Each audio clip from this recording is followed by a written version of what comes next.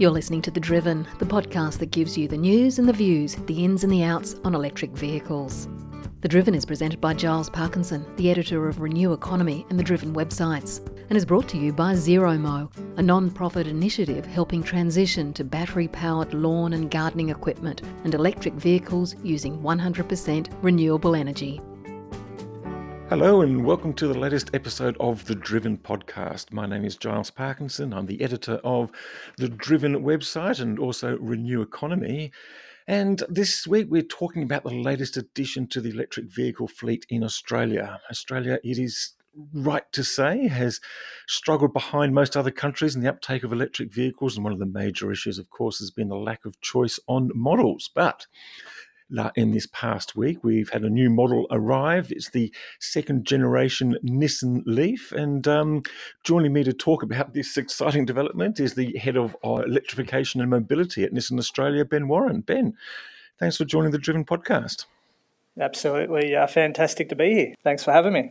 Well, it's a pleasure. Look, the Nissan Leaf. I guess the headline number about Nissan Leaf is that it is a sub $50,000 electric vehicle. Now, that's probably playing a little bit with arguments because the on-road cost will likely take it beyond $50,000, and it's not yet really into the realms of the true mass market, which we probably understand to be around about $20,000. But nevertheless, it is a significant development because electric vehicles are coming down in price, aren't they? Yeah, absolutely. I think one of the things we've seen with the evolution from Series 1 to the second generation of Leaf has been the amount of interest in the market, but also just the as the technology is evolving and things are becoming more efficient and more accessible for all. Leafs are really valuable and important piece of that puzzle. Keep that journey going. So tell me, so how else does the second generation Leaf differ from the first generation Leaf? And I'm guessing we're really looking at battery capacity and driving range and probably recharging charging facilities. Yeah, I think from a technical headline, I suppose that's the big piece, right? We're moving from a 24 kilowatt battery pack that was the Series 1 in Australia, and going to a 40 kilowatt hour battery pack. So that advancement in lithium-ion battery technology, seeing the ability to have a greater density battery package more power into the same sort of footprint, means we get more range, we get more response, and then from there it's a whole host of updated features, new driving technologies, and of course updated styling. So the new Leaf is a sleek, stylish little small hatch. Let's just go on to the battery size. You said it's increased from 24 kilowatts to 40 kilowatt hours. That, I understand, gives a driving range of about 270 kilometres.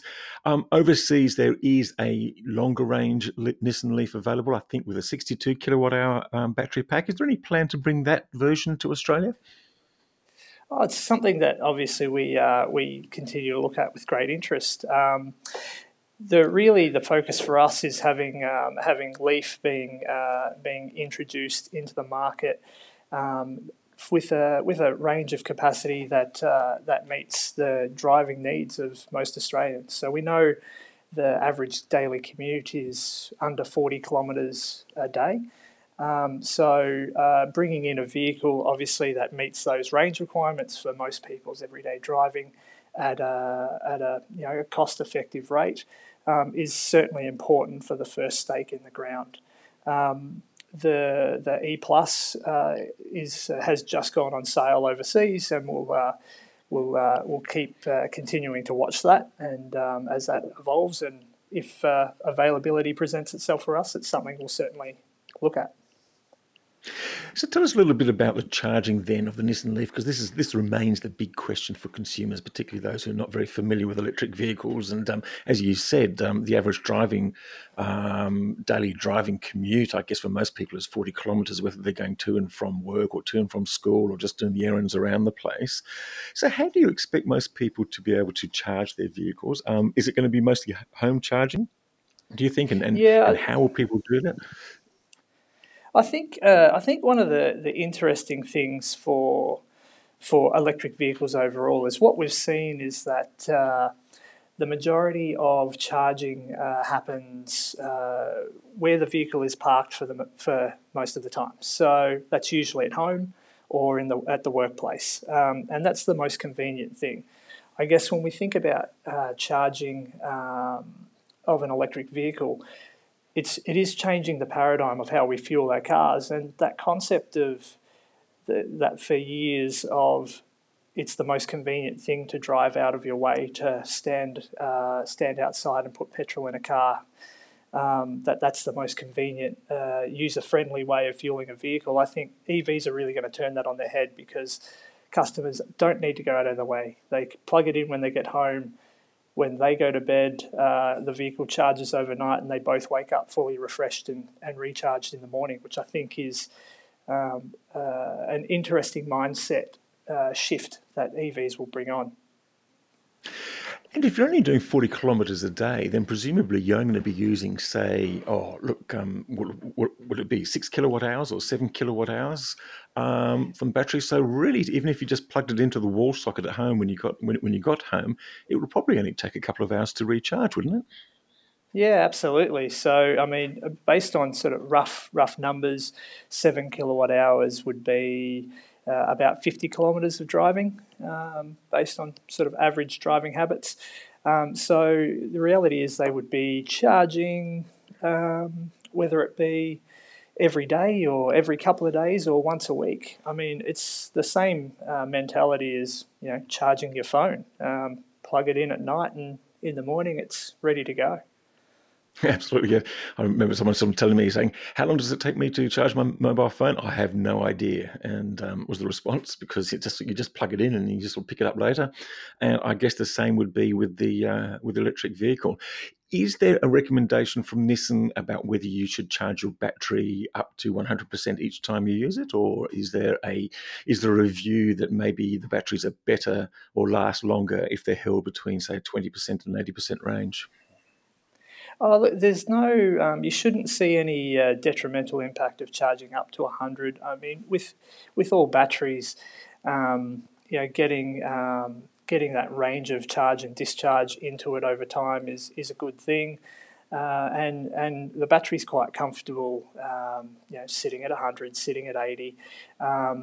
If you're only doing very short journeys and only using a couple of percent of the capacity of the battery, then I wouldn't suggest charging it every day. I'd say do a few days of driving and at least rather than just topping up 1 or 2% each time. So I think you'll get a bit more of a convenient experience as a customer if you can go those extra couple of days of driving. At least that way. You're not plugging and unplugging every day. I mean, it only takes 10 seconds, but what else can we do with that 10 seconds? It's a bit sad when we're sort of trying to break down our life and plan for it in 10-second intervals. But I see what you mean. Look, I think it will actually come down to personal choice in the end. What about for longer distance driving? Because I just sort of talk to people in the pub or at dinner parties, and that seems to be the big question. So if you've got a Nissan Leaf, maybe it's not going to be the primary car you take away for your sort of 3-week camping holiday. But if you do want to go intercity, what are your options now in Australia? Well, it's one of the things that we're seeing with the evolution of the market is public charging infrastructure is expanding more and more. Every week.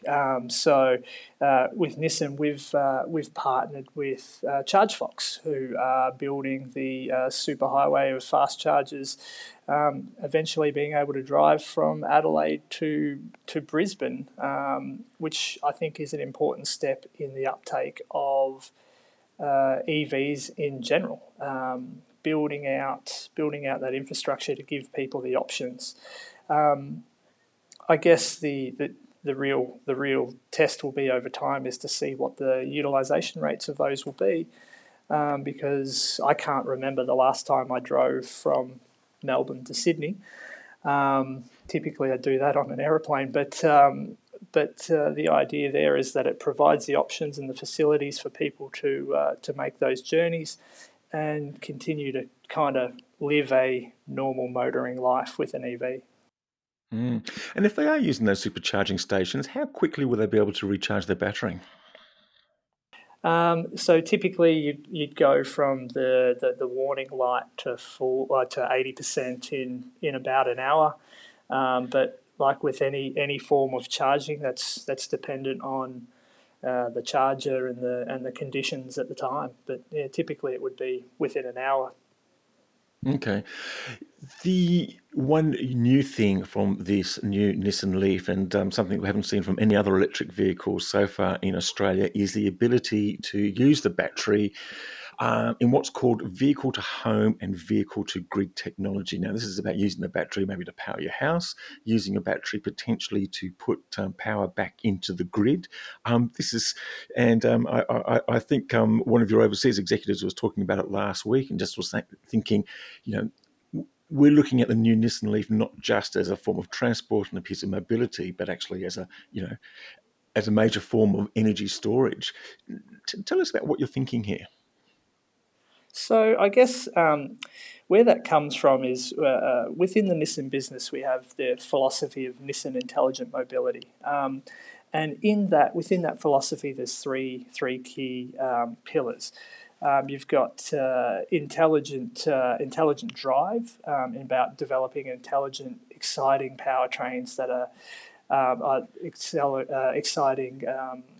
Features in the vehicle, maximum safety, maximum control and comfort for everyone on board, intelligent power to have a more exciting drive that's clean and efficient, but then intelligent integration. And that concept is around how we connect our vehicles into the wider society. And that's where Leaf plays a really important role, because when we talk about EVs, a couple of questions that come up quite a lot is from a customer perspective, how far can I drive, how do I charge it, etc. And then the wider piece of, with that charging point, how is the infrastructure geared up to handle it? And I guess the view for us on EVs is when we look at the way the energy market is going, renewables are becoming a big thing. And the key point here is, the sun shines when the sun shines and the wind blows when the wind blows. So we can capture the energy at that point in time. But what we really need to foster and recognise that benefit of renewable energy is storage. And if we've got EVs running around with 40 kilowatt hour battery packs in them, they're pretty sizable battery packs that should be able to be utilised for the wider benefit, right? And when a vehicle spends a lot of its time parked, which is one of the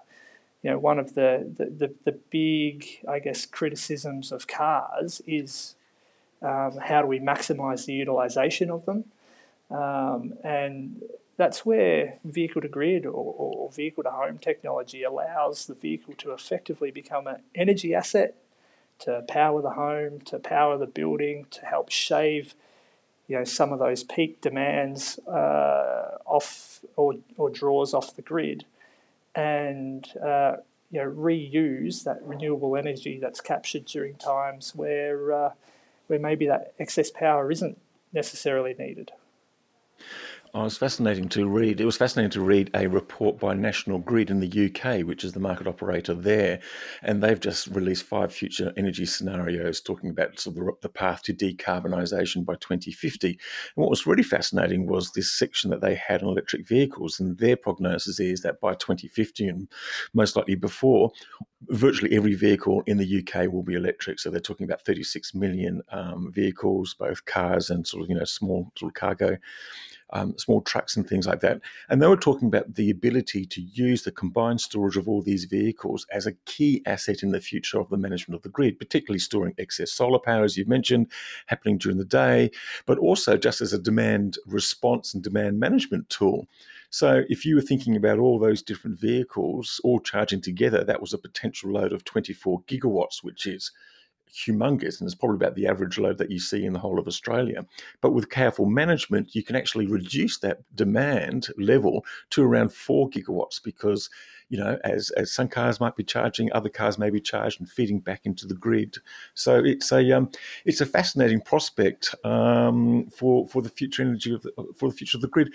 What needs to happen for that to become widespread in Australia, do you think?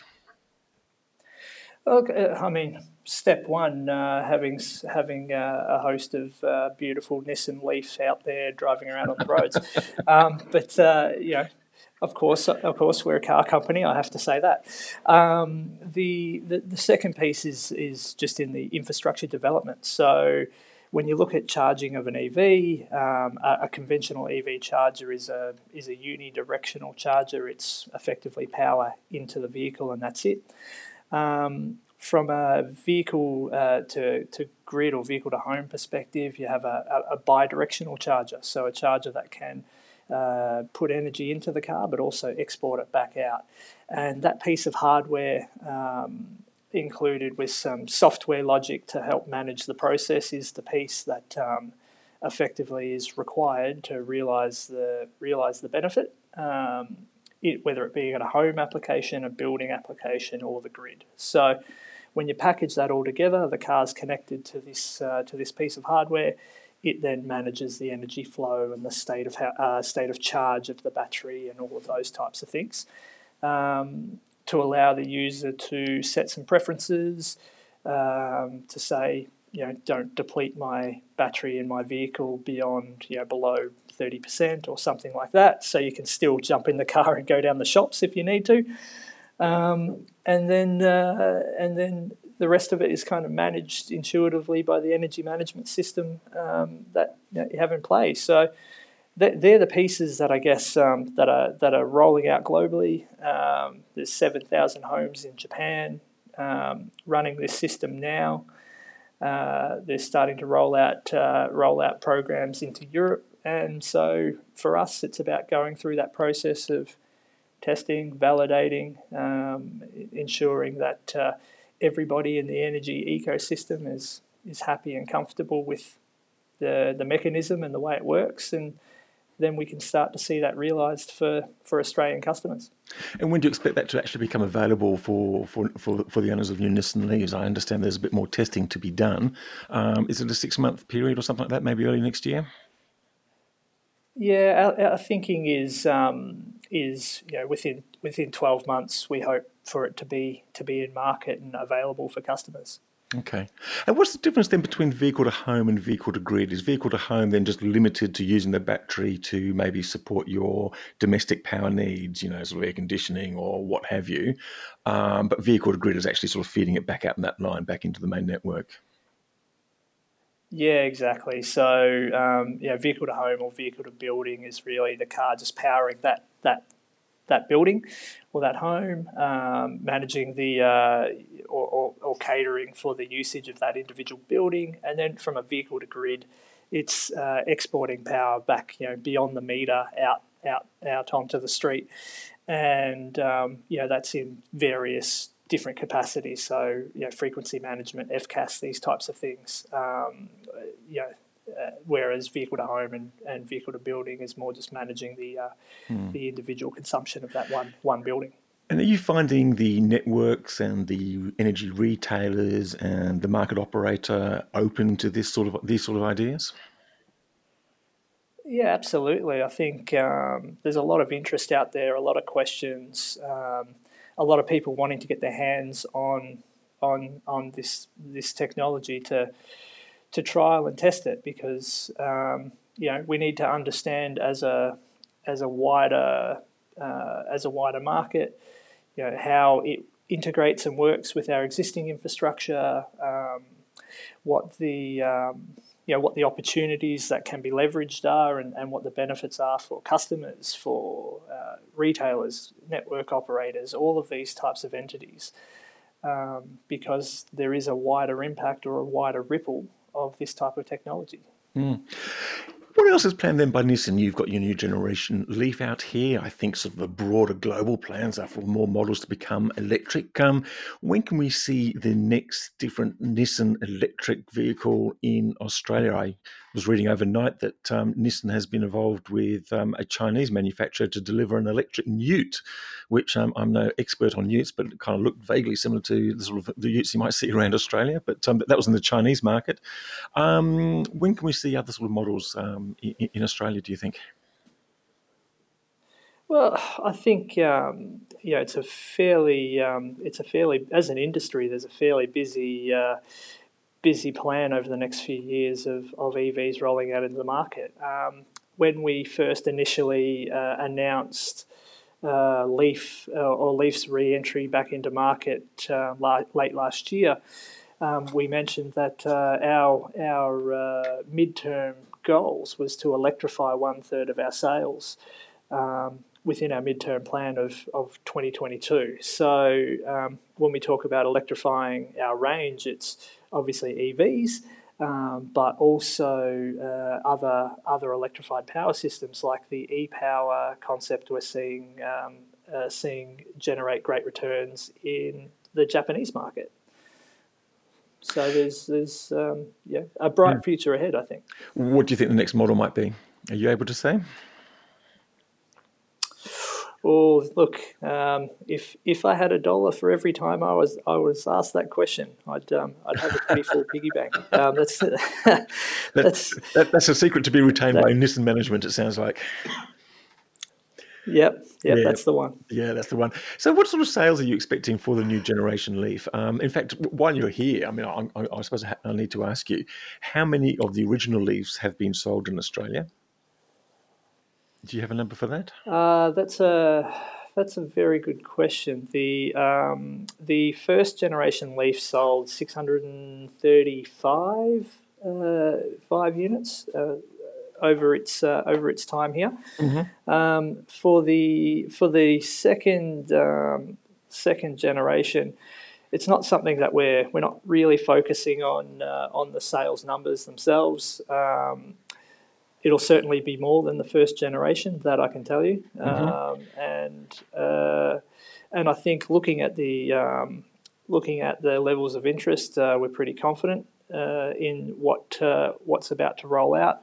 And our priority here is about looking after customers going through this journey of electrification, because it is going to be new to a lot of people, but also delivering good product to the market. And what sort of response have you gotten so far to the new model? So we've had a strong level of registration of interest. We've had 12,500 people register their interest to learn more, and so that's been an exciting uptake for us. And we've also got a lot of pre-sales across both private and fleet customers. So I think it'll be a good, exciting rollout for us next month. That's an interesting one that you just said about the fleet customers, because the fleet market's been hard to crack. It's sort of kind of been seen as the obvious market for electric vehicles, at least initially, but it's been hard to crack because I guess fleet managers are conservatives. They want to know about the technology. They want to understand how it works. So are you seeing signs now that they're starting to embrace this? Yeah, absolutely. I think when we even when we go back to the Generation 1 sales, about 35% of our sales were fleet. And when we've been doing some of the showcase of the early examples, so far we've had a really strong response from fleet companies or fleets themselves, fleet operators. So I think there's definitely an appetite out there. Businesses are looking at sustainable practices. We've seen we've seen survey results. We did some early surveying with Kantar TNS in the lead up to the launch, and we found that that survey generated or showed that people were highly interested in sustainable products, highly interested in working for companies that had sustainable practices. So two-thirds of new car intenders or customers said that sustainability was important to them. So it's a big push, and then when you start to package in the opportunities of a vehicle fleet with things like the bidirectional charging that we just mentioned, it means that as a fleet manager, all of a sudden you're all of a sudden becoming potentially a source of revenue or a source of saving within the business if you look at what the power consumption and what the power opportunities are as well. At what point do you think that electric vehicles become a bit of a no-brainer for consumers? I mean, you talked about the sort of aspirations for sustainability and to drive a clean vehicle. And look, obviously there's an excitement about electric vehicles themselves because, they've got instant torque, they're fun to drive, they've got a low center of gravity, they're considered reasonably safe. What point do we get to where it becomes almost like an automatic sale? And how far is that away? Well, I think one of the interesting things when we look at the evolution of EVs is we do forecast, and so there was some numbers recently. That was a study produced by Morgan Stanley, which showed forecasted decrease of cost of lithium-ion batteries over time. And then when you couple that with the increasing costs of traditional powertrains due to increasing emission regulations and these types of things, we see battery prices coming down. We see the price of a petrol engine or a diesel engine coming up. I expect we're going to see that price parity shift start to happen. 2025 or there or thereabouts. So certainly I think over the next 5 to 10 years, we're going to start to see that crossover between the costs in technology, and at that point in time, I mean, you've driven EVs, right? Mm-hmm. They are super fun to drive. They are exciting. They are quiet. That's an absolute no-brainer at that point in time. And it's likely that by the end of the 2020s, an electric car may even be cheaper than a conventional powered internal combustion engine. Well, to me, that would be a no-brainer considering the lower running costs and the extra value proposition you get from, as you say, your vehicle to home and vehicle to grid charging. What do you need governments, the final question before we go, what do we need governments to do, if anything, to help that along? Well, I think there's a couple of different ways that you can look at it. The electric vehicle revolution in one way or the other is coming. Plenty of manufacturers are out there releasing new products and new innovations every day. We're going to see that price parity movement that I spoke about just then. So that's really going to drive the evolution. We've seen overseas markets jumping on very hard as well. So, look, the overall industry, including us, we're lobbying the government all the time to talk about what opportunities exist for electric vehicles, whether that's through direct support of the vehicles themselves, whether that's through infrastructure, anything that industry, government, anyone can do to further the growth of EVs is a good move ultimately. Well, there you go. Well, look, Ben, thank you very much for joining us. Ben Warren, Head of Electrification and Mobility at Nissan Australia. I do look forward to hearing you, hopefully, at our EV conference, which we'll be holding in Sydney at the end of August. Hope to hear your confirmation from there. And I also look forward to getting my own test drive sometime of the second generation Nissan Leaf and be able to share with our listeners and the readers our views of the car. It sounds very exciting, and particularly this idea of the role it might play in a renewables-dominated grid. Ben, thanks very much for joining us. Thanks very much for having me. And that's all for now. We'll be back again in a week's time. Bye for now. The Driven podcast was brought to you by ZeroMo, the non-profit initiative that supports battery electric alternatives for lawn and gardening maintenance. ZeroMo helps transition to cleaner and quieter garden power tools and electric vehicles powered by 100% renewable energy. Visit zeromo.com.au and find out how you can make the switch to zero-emission, petrol-free lawn and garden maintenance.